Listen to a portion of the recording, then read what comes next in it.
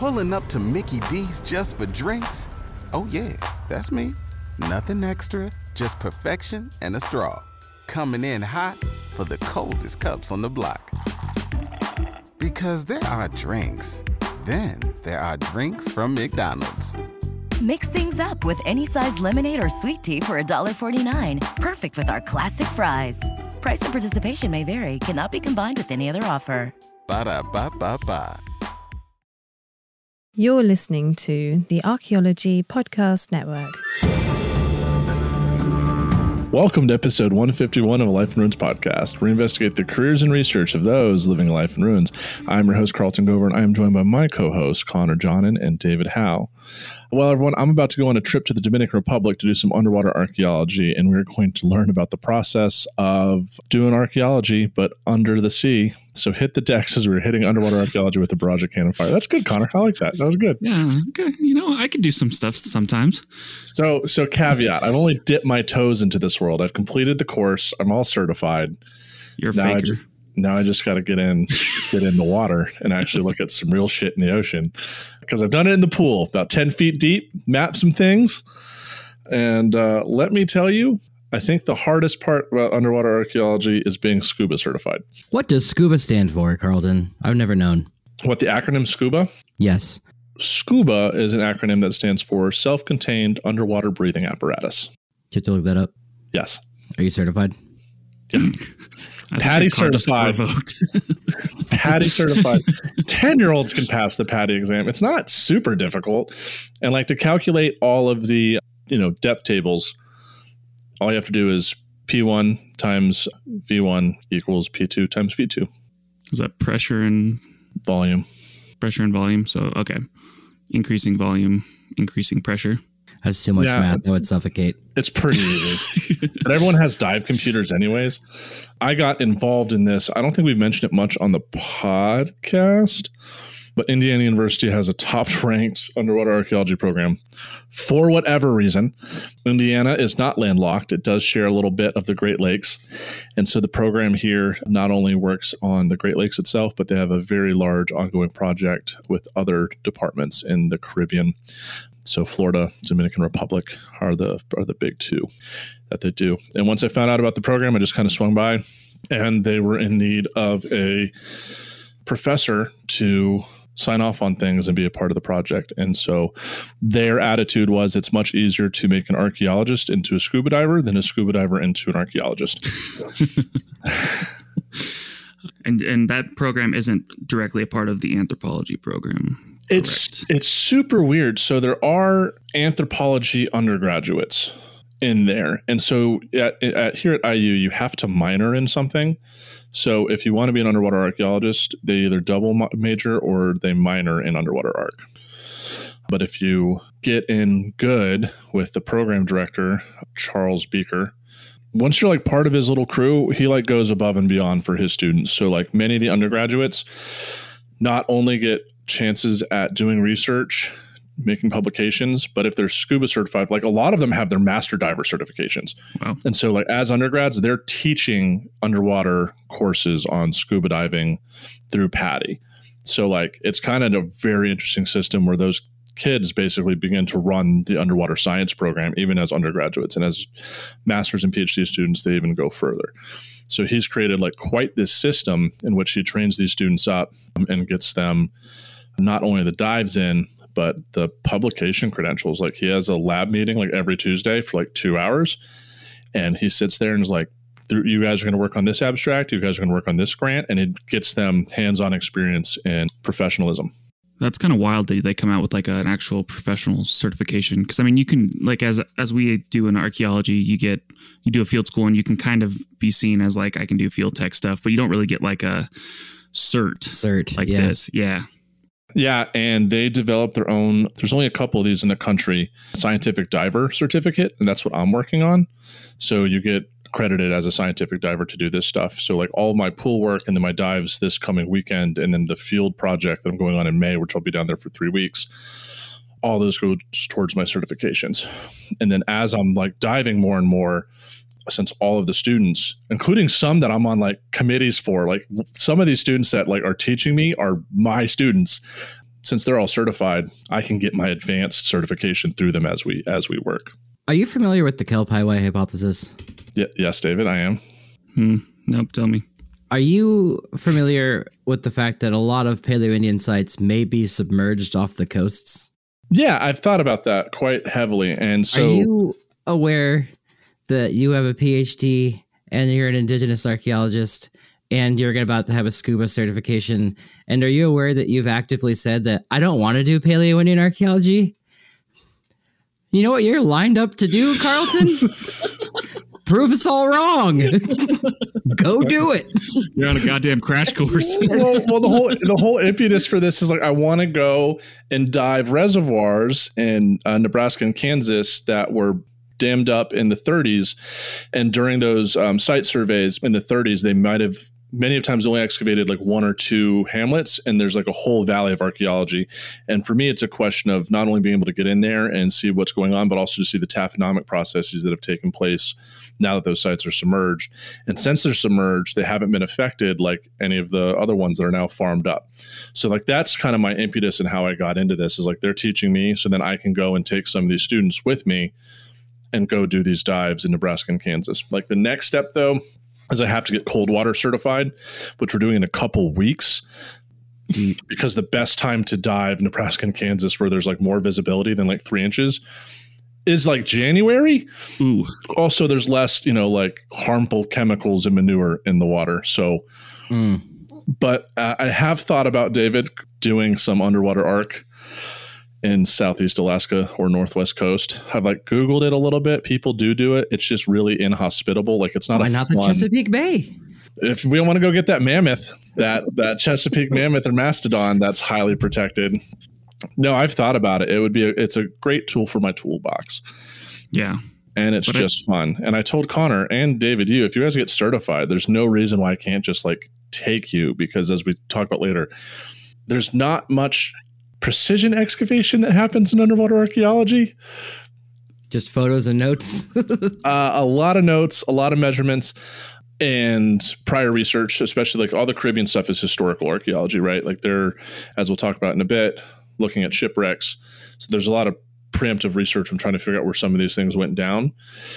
But since you can do photogrammetry just by swimming, that's kind of the main impetus, is doing like 3D models of these sites, mapping the art objects before that's pretty cool, pulling them out. Okay, question. I guess, how does one do photogrammetry? Do you have a camera on you and you stop and take pictures periodically, or is it automatically taking pictures? How does that work? Are you a Chinese spy balloon underwater? You take a GoPro and you like make a rig for it, and you set the GoPro to take a photo every 3 seconds, and you just like swim at the same rate at the same level, and you just do transects. And you're the drone in the water. You're the drone in the water. That's it. Someone at the SHAs when I was with Charlie was asking, like, have you ever thought about doing drones? He's like, why, when I have students who can swim? It's like, why would I spend this much money to do that costs battery when I can just have students go do it? So, are there any issues with like refraction and shit like that, or is there like an adjustment that could be made on?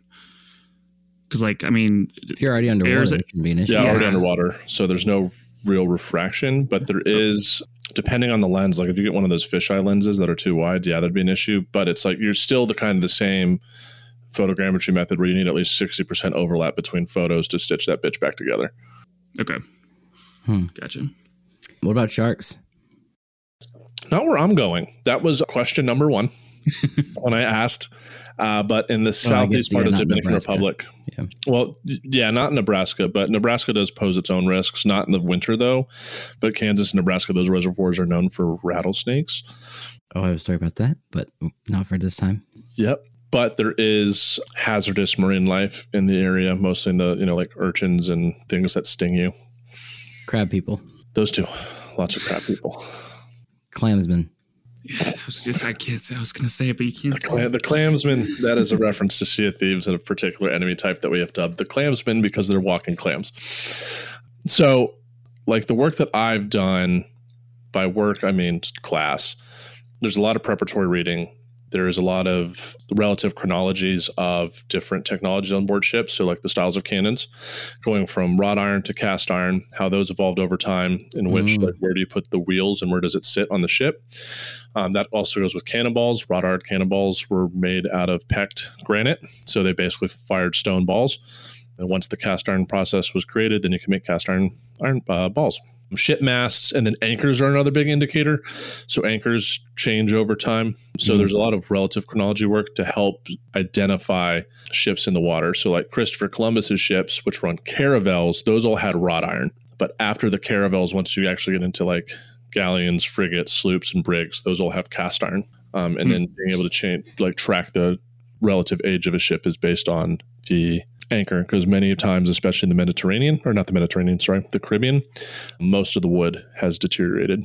So you got to look for those metal artifacts. And it's the same thing as like projectile points and other technologies. It goes in and changes through the times pretty consistently. Absolutely. Okay. Yeah. And we learned this historic arc too in my undergrad. Like you can definitely in like New England, you can date old buildings just based on how the bricks are laid. I never like thought about that being a thing, but I imagine something just as simple would apply to ships like that. And that makes sense, like dating the anchors and things, because sure that tech changed. Did caravels even have anchors at that point? I feel like anchors are a pretty recent thing. Caravels had anchors. Yeah, there was some pretty rudimentary anchors that they had. I think they sat outside the ship, but I'd have to double check, to be honest. Caravels were really interesting because they're basically just like wooden bathtubs the way they sat in the water. With like a really wide sail, and that's it. They were like really bowed at the both ends. Yeah. Could you imagine making, what was it, 6 months across the Atlantic in that? Like, you're basically in a longboat. Like, yeah, it's a lot. Yeah, but they were like bathtub shaped. They had a shallow draft keel. They had like a high forecastle and a high stern castle. So they basically just looked like bananas in the water, like just tubby bananas. It's so amazing, yeah, that people could actually do that, because that's not the easiest of sailing. I mean, it's not the hardest of sailing to do that route, but it's no.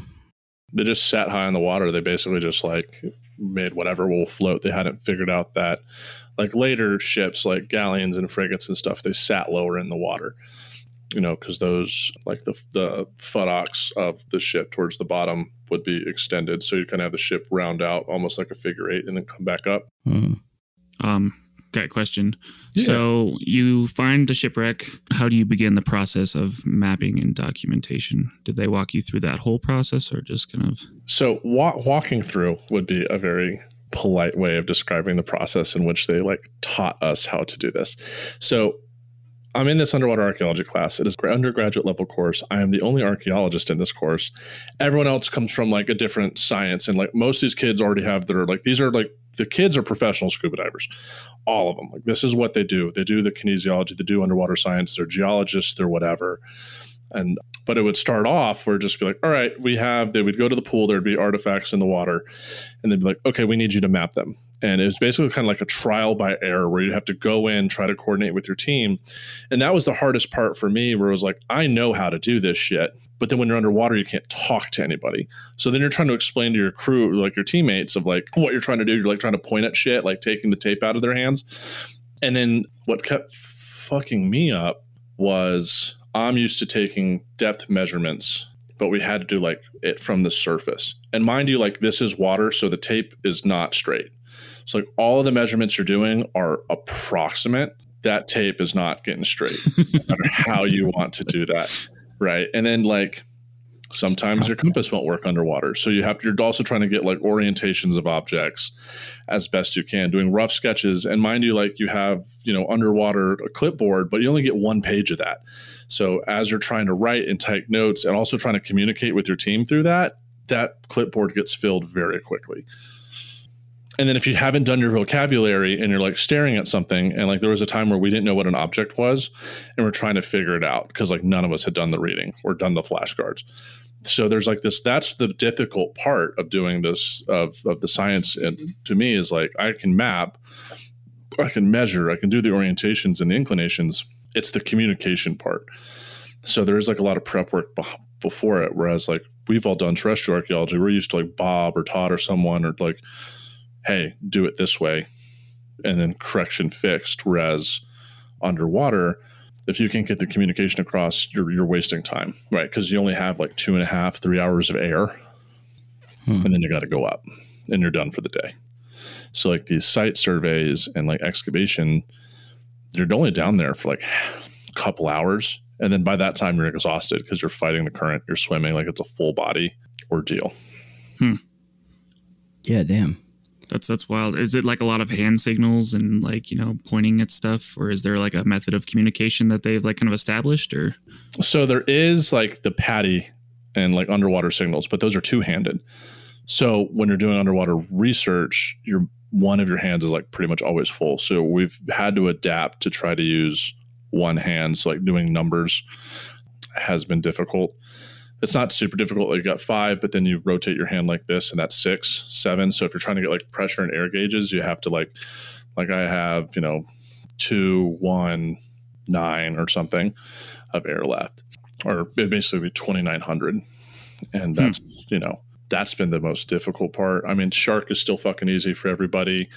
But like the one that I've struggled with is like when people ask me if I'm okay, like I want to do thumbs up, but thumbs up means like go to the surface. So I have to be like that. And then like, no. Okay.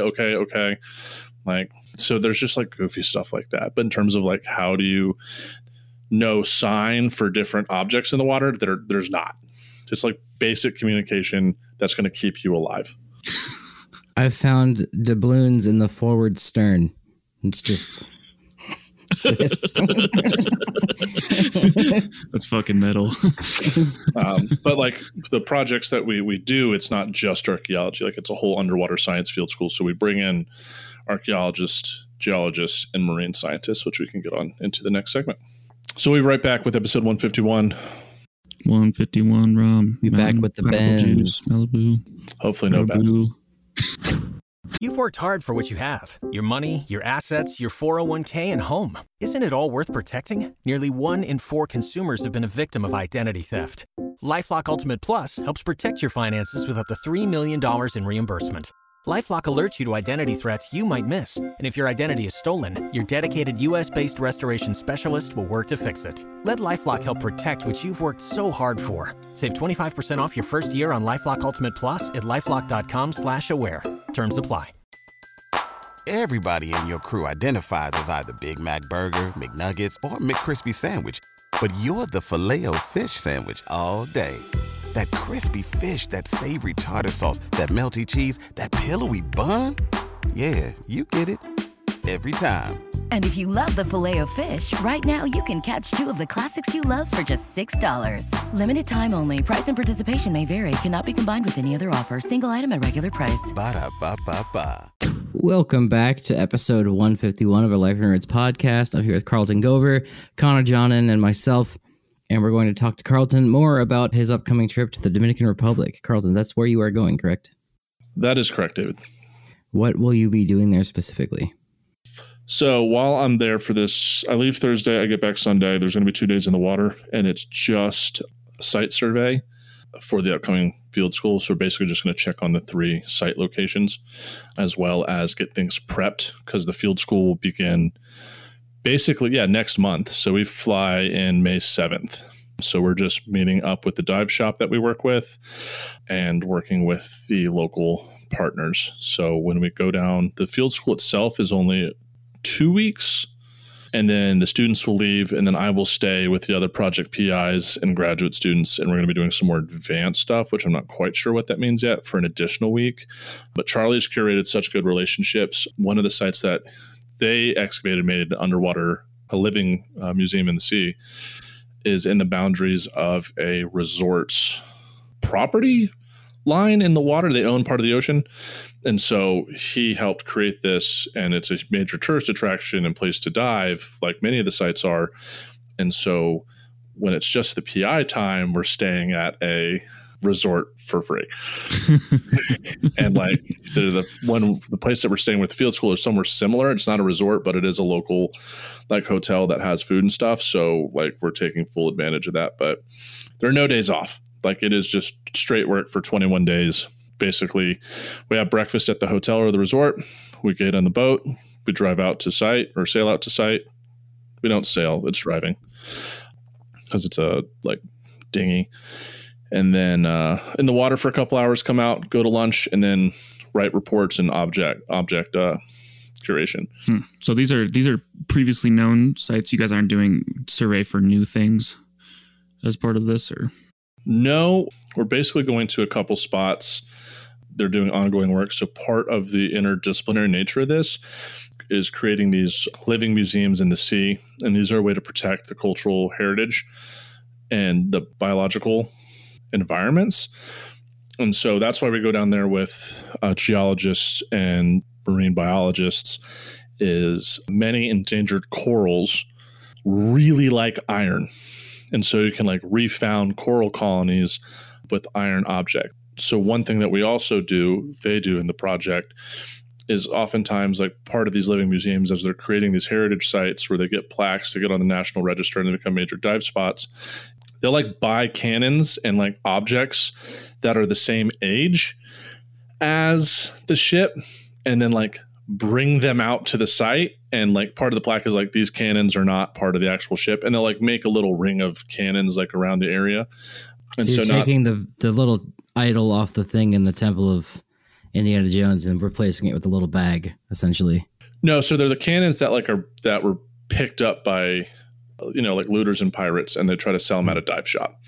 So we're like reintroducing them back in. So it'd be like, replacing the Indiana Jones bag of sand with the monkey. So bring it back home. Oh, okay. So reverse. Yeah. Yes. Cool. That reverse part. And part of that's experimentation, right? Like the ecologists and geologists like do that for experimentation and like preservation at the same point, is my assumption. Yes. So yeah, because these shipwrecks are like major marine habitats. So a couple years ago, they had purposely sunk a U.S. ship off the coast of Florida. There's a video of it. Apparently it was a shit show because it didn't go down properly. So it flipped, it capsized, and then went down, which was not what it was supposed to do. And then they tried to lift it up, and that didn't go very well either. So they like try to tie these giant air balloons to one side in hopes that it would like raise and flip the ship. The video on YouTube is hilarious. And you just see Charlie's just sitting there like, this is never going to work. And then, but eventually a swell came in and the tides flipped the ship and it settled where it was supposed to.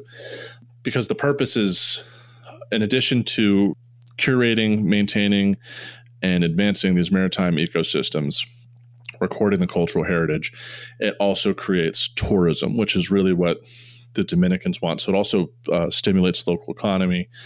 And that has become interesting for some of the projects. So one of the things that's often talked about that I'm in prep for is that these sites are still active recreational diving spots. So as we'll be working, and as they've worked in the past, there will be randoms that will show up diving and interrupt your work.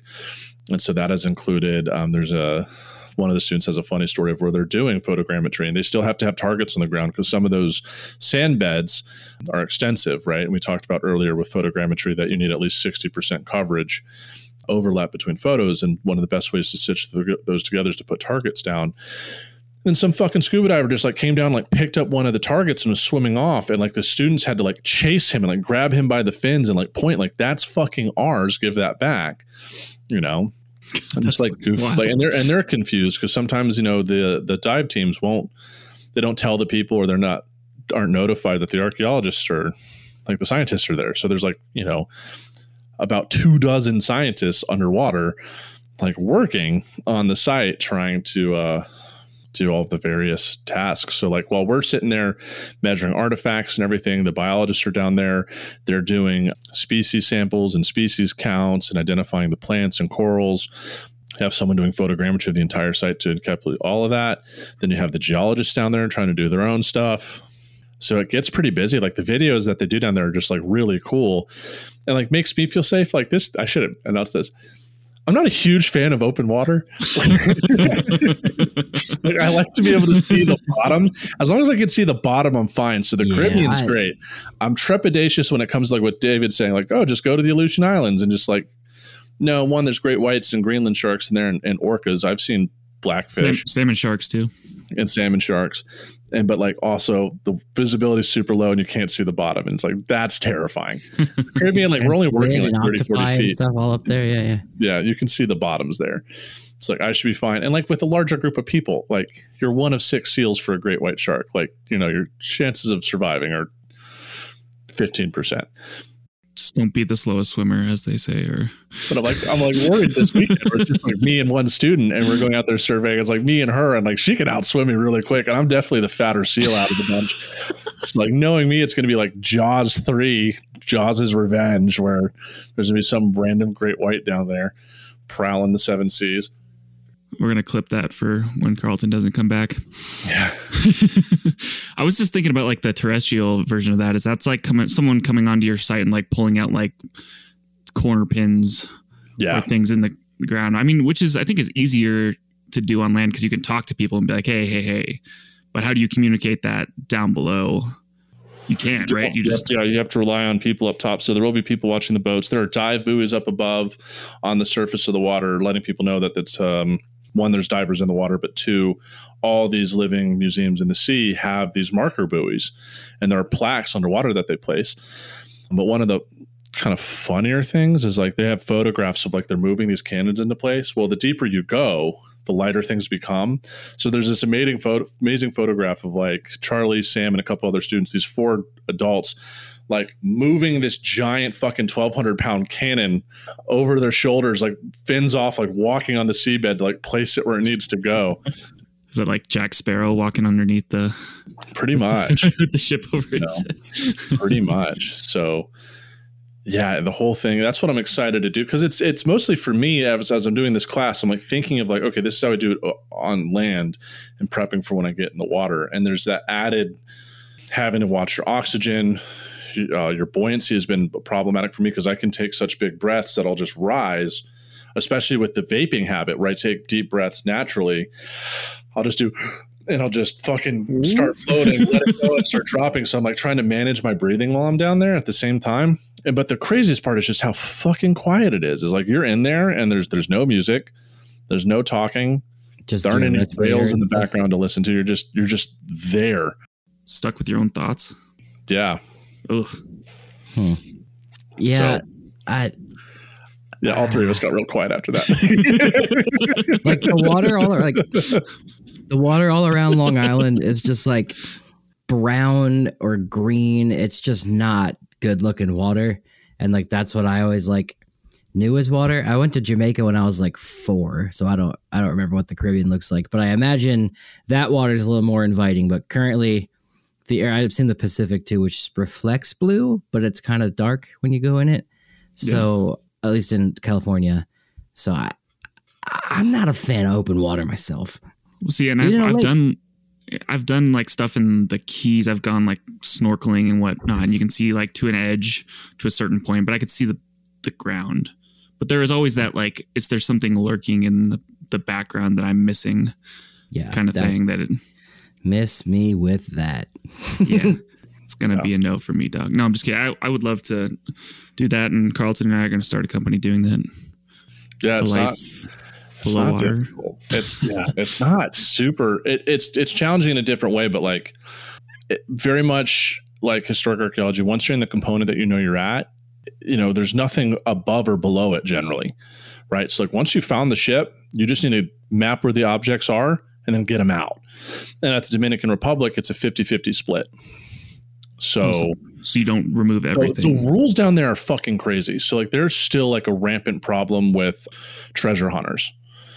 And they're like very much into the local economy. So treasure hunters in the Caribbean? Yeah. You wouldn't say. Still pretty bad. There's interesting articles online of these treasure hunters like going after Charlie and his work and trying to discredit him because like Charlie doesn't take anything. Like he gives the 50 to the museum and it takes 50 back to IU to be curated and then go back to the DR. There is an issue in the DR though where like objects have a knack of disappearing. And so that's problematic. And then also once these sites are found, there are some rather wealthy individuals around the world that are really interested in Taino archaeology. and, the local indigenous folks of the Dominican and Haiti, as well as like age of sale. And they pay big bucks to pay some of the dive shops or like some people around to go and like loot these sites. And so like the cultural heritage preservation is such an issue. And it's like one of those weird, there's an added layer to it where there's a UNESCO charter that what they're trying to do. So like France and Spain and England have signed on to that any of their shipwrecks have to go, like all of it go back. But then like all the countries in the Americas are like, fuck you, that's our gold. Like, no. The ships are yours, but the shit on them, the precious things that you want do not actually belong to you. And the United States is trying to stay out of this because there's like, there's a bunch of shipwrecks off of Florida. And there's some really weird maritime laws where like for a long time, there's the Abandoned Shipwreck Act or the Abandoned Boat Act. Basically, if like you left your boat and someone found it, that person, that's now their boat. And that was used in the 60s and 70s. Like these treasure hunters would go into a dive site and be like, the boat's abandoned. This is now my boat. And then like lay claim to it. Like 250 years later. Yeah, no, they fucking do this. And like it happened. Like people would do that and they would take all the treasure and shit. Like it's crazy. Like the laws that are in the way of a lot of this stuff. And they're like trying to do this work is interesting because it's still not going back to the indigenous, the home countries at all. But that's where this difference in the living museums in the sea is like getting them recognized, making them protected, and getting photogrammetry and counting all the objects. And then each object gets an ID, it gets a tag. And if it ends up on land, like it's flagged. It's supposed to be flagged, but there's that whole layer of trying to like just cultural preservation to it. And it's one of those things where my guess is that you obviously don't take everything out. You might take some important pieces and elements of it, because I assume that the curation crisis or the lack of facilities also applies to underwater not stuff. The DR, don't. Not the DR. They got space for days. Well, a lot of these shipwrecks, mostly what's left is like maybe the keel and iron objects, and like all the good stuff has been looted a long time ago. So there's like ballast weights that you can figure out the position that are in the holes of these ships. So like a lot of ships would have like 20 fucking anchors in them, like 2 that you might actually use. And like your bottom of your ship is basically just filled with trash as ballast. So a lot of metal. And so you end up like shipwrecks now, you'll find maybe the keel, like 15 anchors in a square, some like ballast balls, some like cannonballs, like, and you build the skeleton of the ship just based on the position of these ballasts, like the iron material that's left. But like anything that has like ship identifiers, like plaques, bells, those are gone. So it's basically stuff people couldn't pull up, are not seen as valuable. But there are projects like the Captain Kidd ship that was identified by IU. That was a big one. The name was like the Quetta Merchant. Yeah. And that one's really interesting because the ship itself, so they found it. They found the upper hull of the structure, and many of the cargo hold had a bunch of stuff. But one of the big parts of it, I believe, I'll have to double check, but there's a ship that they recovered that was built by like one specific Indian shipyard that was still operating, building ships the way they used to up until like 10 years ago when they stopped. But it's the way they like merged the planks together was highly specific and made for very tight seal. And I believe it was Captain Kidd's. Know that name. Yeah. And it was lost, but I might be totally wrong. But the reason why it was lost is like it wrecked, and the crew was like, anyone that takes a look at this ship will know it's our ship, because the way they built it was so unique. There was no other ship in the Caribbean that was like that. So they like basically set it on fire and threw it downriver to try to get away from it.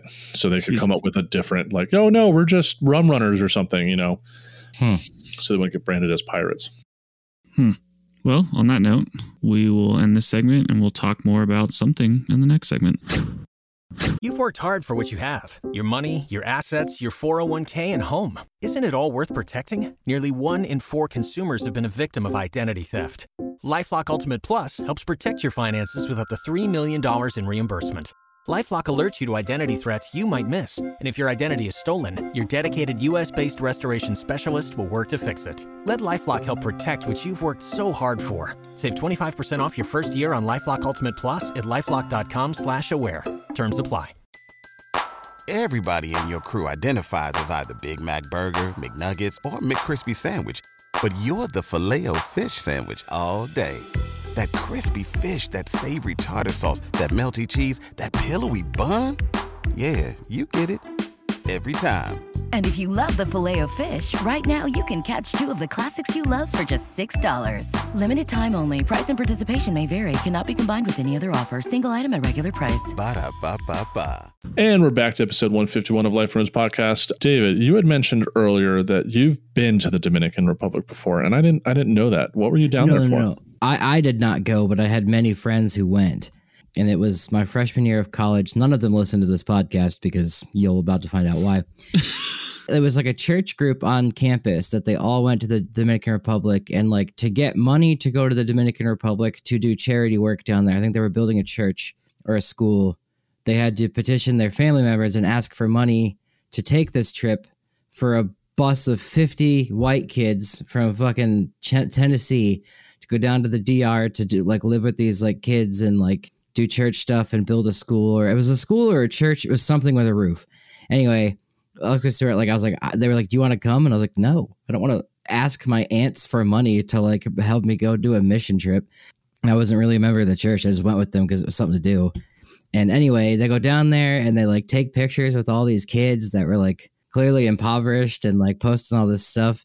And like they build this roof together, and I see videos. Then this is early Instagram days, mostly Facebook, swimming in pools at the hotel, having a good time.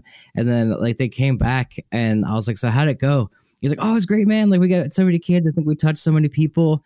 And like they, for some reason, they had to rebuild the whole school and the whole roof like as soon as all the American kids left. And he's like, "I guess we could have just donated all that money to them anyway, and they could have just done it from the beginning." And I was like, "You don't say."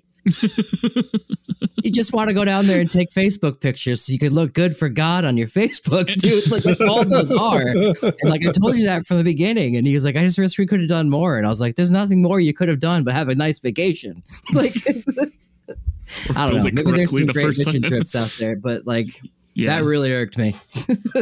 I mean, that's what a lot of those mission trips are. It's just, makes the people go out and feel good when all the people they're trying to help could do it better themselves. Just give the money. And we're not saying all of them. There's probably people who go out there and do good work. Great mission communities. Work. Yeah, for sure. Just not that one. Just not that one case study. Tennessee. I did my cultural anthropology undergrad paper on how that mission trip didn't work. There was a class called, it was literally, because in undergrad you had to take 2 upper division culturals, 2 upper division archaeology, and 2 upper biological. And the only upper division cultural offered that semester was refugee and migrant children. So I took that as a lot about Syria, a lot about Mexico, and a lot about Latin America. And yeah, learned a lot. And like for my term paper, it was like talk about refugee, and it was like, because it was after the hurricane or the earthquake and the DR, and I wrote a paper on that, and I got an A. I think she gave A's to everybody. Yeah. That's a heavy class. I feel like a lot of my cultural classes ended up being like, let's take like the saddest subject about humans, and then let's talk about it for 10 weeks. Yeah, I don't want children. Yeah. Like, there's going to be endless amounts of mass migrations in the next 30 years, and I'm just not trying to have a kid weigh me down and all that. I will, however, racketeer a bunch of bottled water and sell it to kids at a high price. But not my kids. That is the official stance of a Life in Ruins podcast. I will not do that. I watched one. There was a documentary they showed in one of my classes. It's like what the U.S. looks like in 50 years, and it's like year 2030. Vegas runs out of water. Dun dun dun. One of my favorite talks ever. So I had Eric give a presentation to the fraternity at University of Wyoming, and the title of the talk was like, "Where will you spend spring break in 50 years?" And it was like really weird because the kids wanted to hate it, but they also appreciated it because Eric's like, so global warming exists. He's talking to like a bunch of like libertarian Republican kids from Wyoming. He's like, this is where the water line is going to be. So this is where you should invest in properties. Like that's how he got to them. He's like, if this is real, but like we can make this profitable for you. So like actually had them sit down and listen to it, but they wanted to be mad, but they're also like, but we could invest in these properties in like Kansas, which will be oceanside a little bit, just like, so they were like, we never thought about the way to take advantage of this disastrous situation. Sell all your stuff in New York, Manhattan, Long Island. Sell all your land. Yeah, buy property in Salina, Kansas, and just wait for the floods, and then you can build condos. Don't live in the people West. In New Mexico and Arizona and Nevada just constantly not stressed about water. You can't even collect rainwater in California, I've been told, like legally. It's against the law. Dude, the Rio Grande near Texas, near El Paso, like has been dry forever. Like water just does not make it to the border anymore. And they're just shitting out kids left and right. And they're like, we're fine. Well, and Phoenix is like a booming. So is Vegas. It's like on a crazy boom of people living there. And it's like, you can't even drink the fucking tap water in Phoenix. They have a water store that you have to go to buy water. Wow. Yeah. Really? Yeah, it'll just give you diarrhea. No offense to people having children out there, but like, just why? Stop. Like, please. It stresses me out. Well, a lot of it has to do with like the water. Right. Probably way off. The treaty. Yeah, I know. But the treaty they made with Mexico, the way they did it was just happened to be like a really wet year when they wrote it. So like the amount of water, that percentage of water that was supposed to get to Mexico, like it was basically predicated on the U.S. gets so many gallons of water before it gets to Mexico. And since they did it on a year with exceedingly high rainfall, that metric is just fucked because like Mexico will never get to see that. So like it just, and then we divert the Colorado all the way out to LA. Yeah. Well, but which we has could no stop water anyway. Yeah. We could stop the Colorado in Colorado, and Vegas doesn't exist. Arizona doesn't exist. New Mexico doesn't exist. Like those places don't really exist without that. Yeah. It's fucking crazy to me. Colorado can just dam it up and just be like, all right, goodbye. I'm calling it. But anyway, yeah, so that was my story about the DR. I've been to Jamaica as a kid. Probably wouldn't go back because I remember watching Shamu at the nursery. And that was all I remember of Jamaica. What? Like what nursery? What type of nursery? What Shamu? Jamaican SeaWorld? Is there one? No, like we went to Jamaica when I was a kid. I think my parents like remember when travel agents were a thing? They got like a huge discount at some travel agent and they're like, you should go to Jamaica. There's a very impoverished country where they completely need your tourism to keep feeding the poverty. And they went and they dropped me off at this nursery near the hotel or in the hotel to like watch me while they went and did Jamaica stuff. And I remember watching Free Willy every day. And the nurse was Jamaican. Is that kosher? Wait, I don't think that's like something that happens. Free Willy did not take place in Jamaica though. Like it took place in some like made up theme park, I think in California. Like at the nursery, we put a it on VA TV. Free Willy into the thing. Yeah. And it was like that's all I remember. And there was like a life-size chess set. I remember playing with that one time. I remember the ocean, and that was it. And my dad got offered weed on the bus. I promise that when we go as the three of us, me and Connor will put you in a different nursery. We'll put you in a different daycare. Catch me anytime we're in the Caribbean. You catch me at whatever the bar is or the tavern, having a good time, bartering in Spanish for our passage back to Spain. Me and Connor will come back and just see you me and Connor will come back and see you taking pictures of your feet and auctioning them off. Mis pies. 5 pesos. No, if I go down there, I'm never coming back.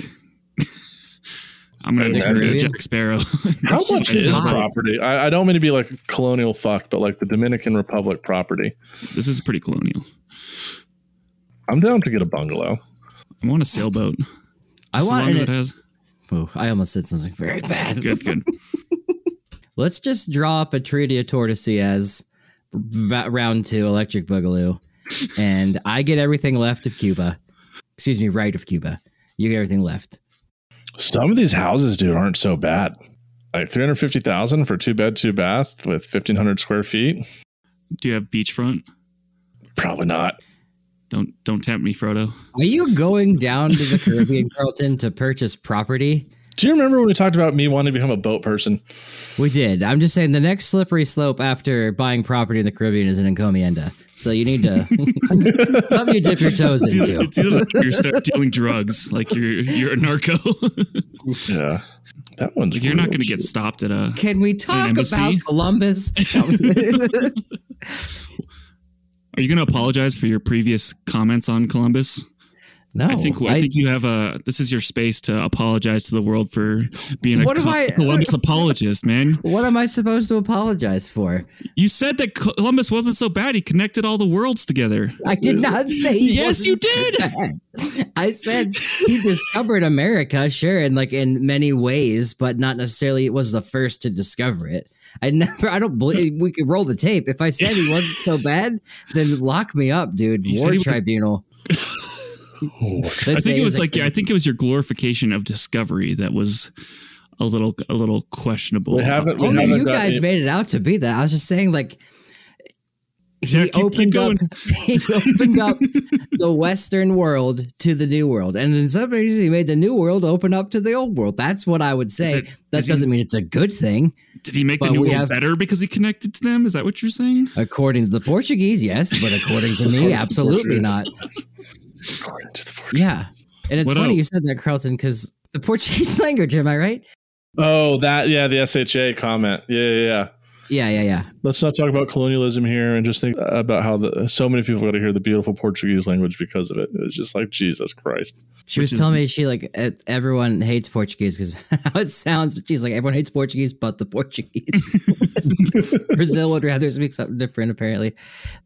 Well, that's a big issue because it's more like Brazilian Portuguese speakers than like Portugal Portuguese speakers. And they're trying to tell the Brazilians like what proper Portuguese is. I'm like, fuck you. There's more of us than you. We'll tell you what real Portuguese is. We're the captains now. I guess that's true because there's more American English speakers than English speakers. And there's more Mexican Spanish speakers than Spanish speakers. It's almost like the New World got colonized. You don't say. 3 major powers. You were mentioning stuff about Columbus. I have the book here. Yeah, what was the book? I was going to ask you what the book was. The 4 Voyages of Christopher Columbus. Also, his name was Cristoforo Colombo, not Christopher Columbus. Also, John Cabot. We call him. His name is Johannes Caboto or Cabota, something like that. I can't remember what it was. He was Italian, but we're like, he's John Cabot, and he went down the thing, and then there was the other guy too with the ship full of gabagool. With the ship full of Johannes Caboto or Cabota. I can't remember. It was A or A at the end of it, but yeah, he did like the Hudson area, like up north. Like anyway, all those people wanted to sail and like explore and like get paid to do it, and all the monarchs were like, we already have like 8 people doing that. Like, go to Canada. And he's like, all right. And then he went to the freaking English crown and they're like, who's this Italian guy? Just go on, just give him some money. And that's how John Cabot like did his thing, and Henry Hudson, all those guys. But have you read Christopher Columbus's journal? That's what I was trying to get to. But is that his actual journal? Like I've read this is the 4 Voyages. It has excerpts from it, but it doesn't have. I haven't read his like journal. Oh, I have like the full thing, and that unless this is his journal. Fuck, it is not like a good rendition. And like that's one of the things that the Spanish and Portuguese always try to distance themselves from, is like those early conquistadors were just pieces of shit, even in their own right. It wasn't like, oh, at the context of the time. It's like, no, they were bad people for their time.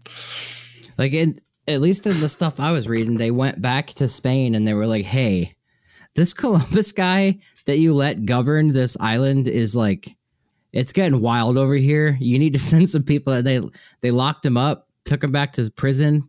And he wrote in his journals for sure that like stuff about like the women are fair and like you can make them good courtesans and things like that. And it's just like, that's how he was thinking.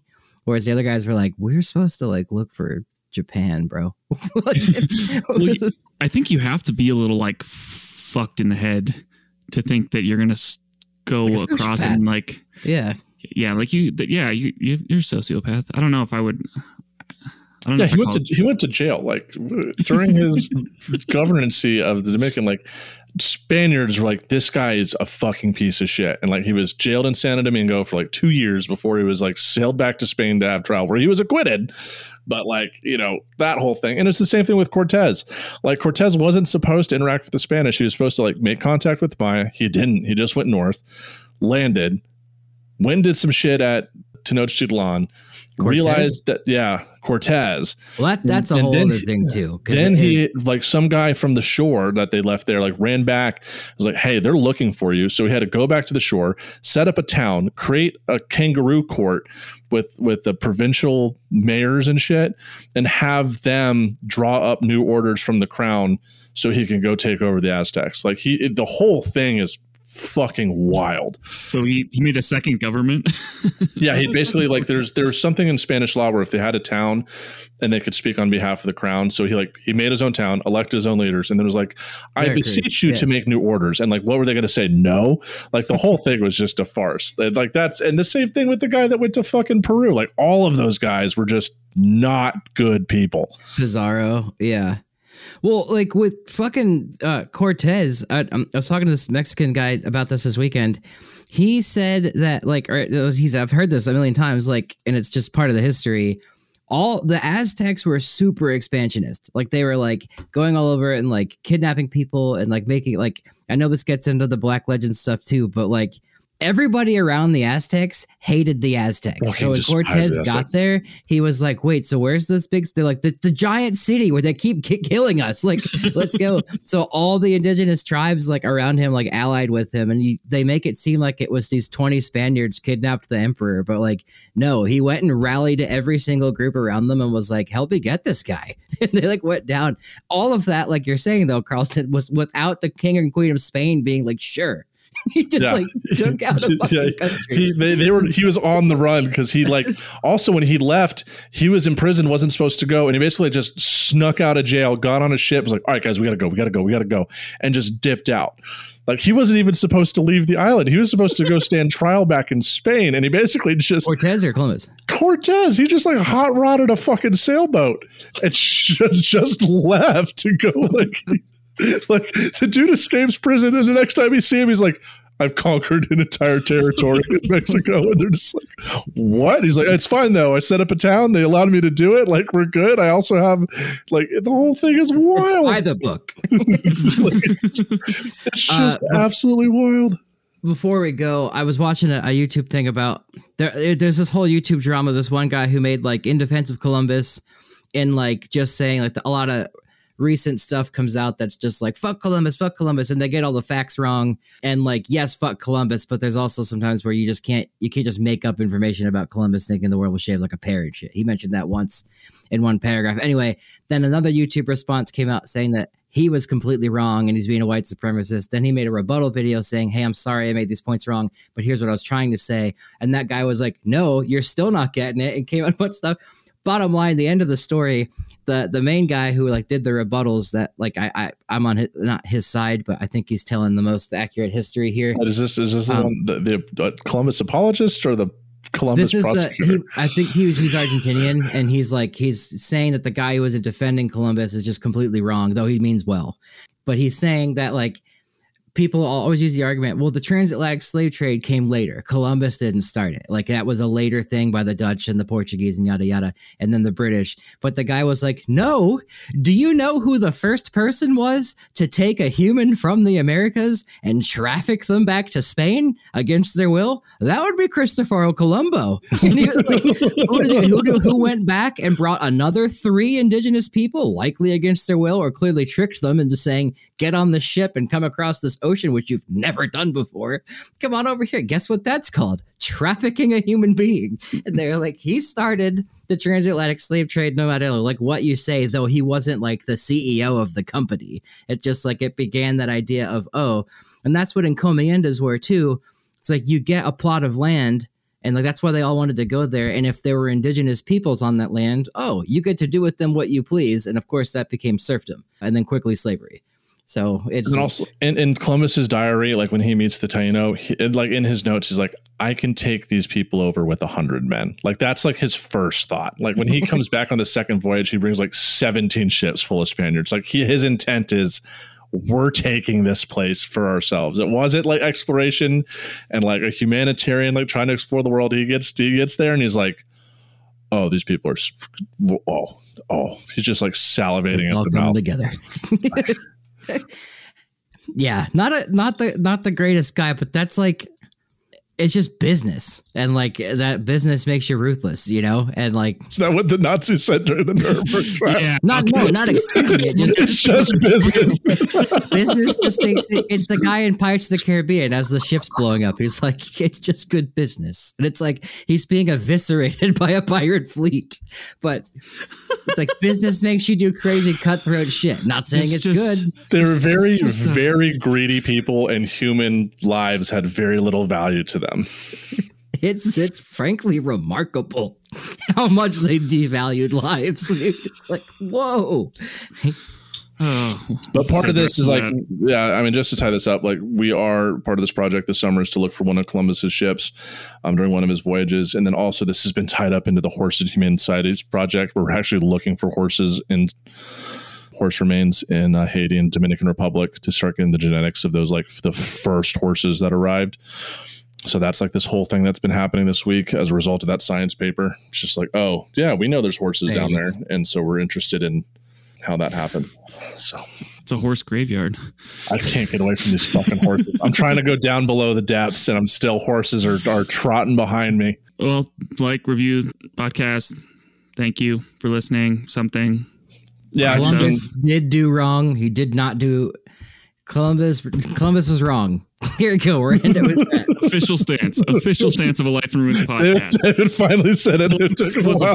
Dude. He finally said it. I think he discovered America in the sense of the modern historical world. Just stop. But just stop. But did he? Just stop. Did he have the right to ship humans across the ocean and build a jail and burn it down himself? No. I think that's the best we're going to get. Okay. Please be sure, if you're listening to us on the All Shows feed, please subscribe to our podcast on our own show. You're downloading our show directly from our feed helps us get advertisers and sponsors. We're currently working on that. So really appreciate everyone that listens. Be sure to rate and review the podcast. And with that, we are out. Columbus wasn't good. All right, if you've made it this far, you know what time it is. It is time for Connor's witty joke. Connor, what do you have for us this week?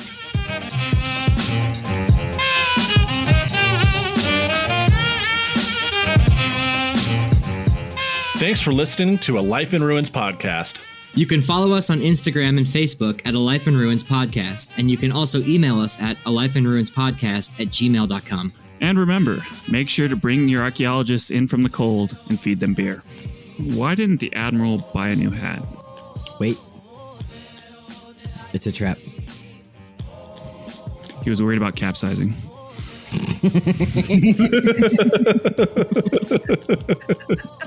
That's pretty good, dude. God damn it.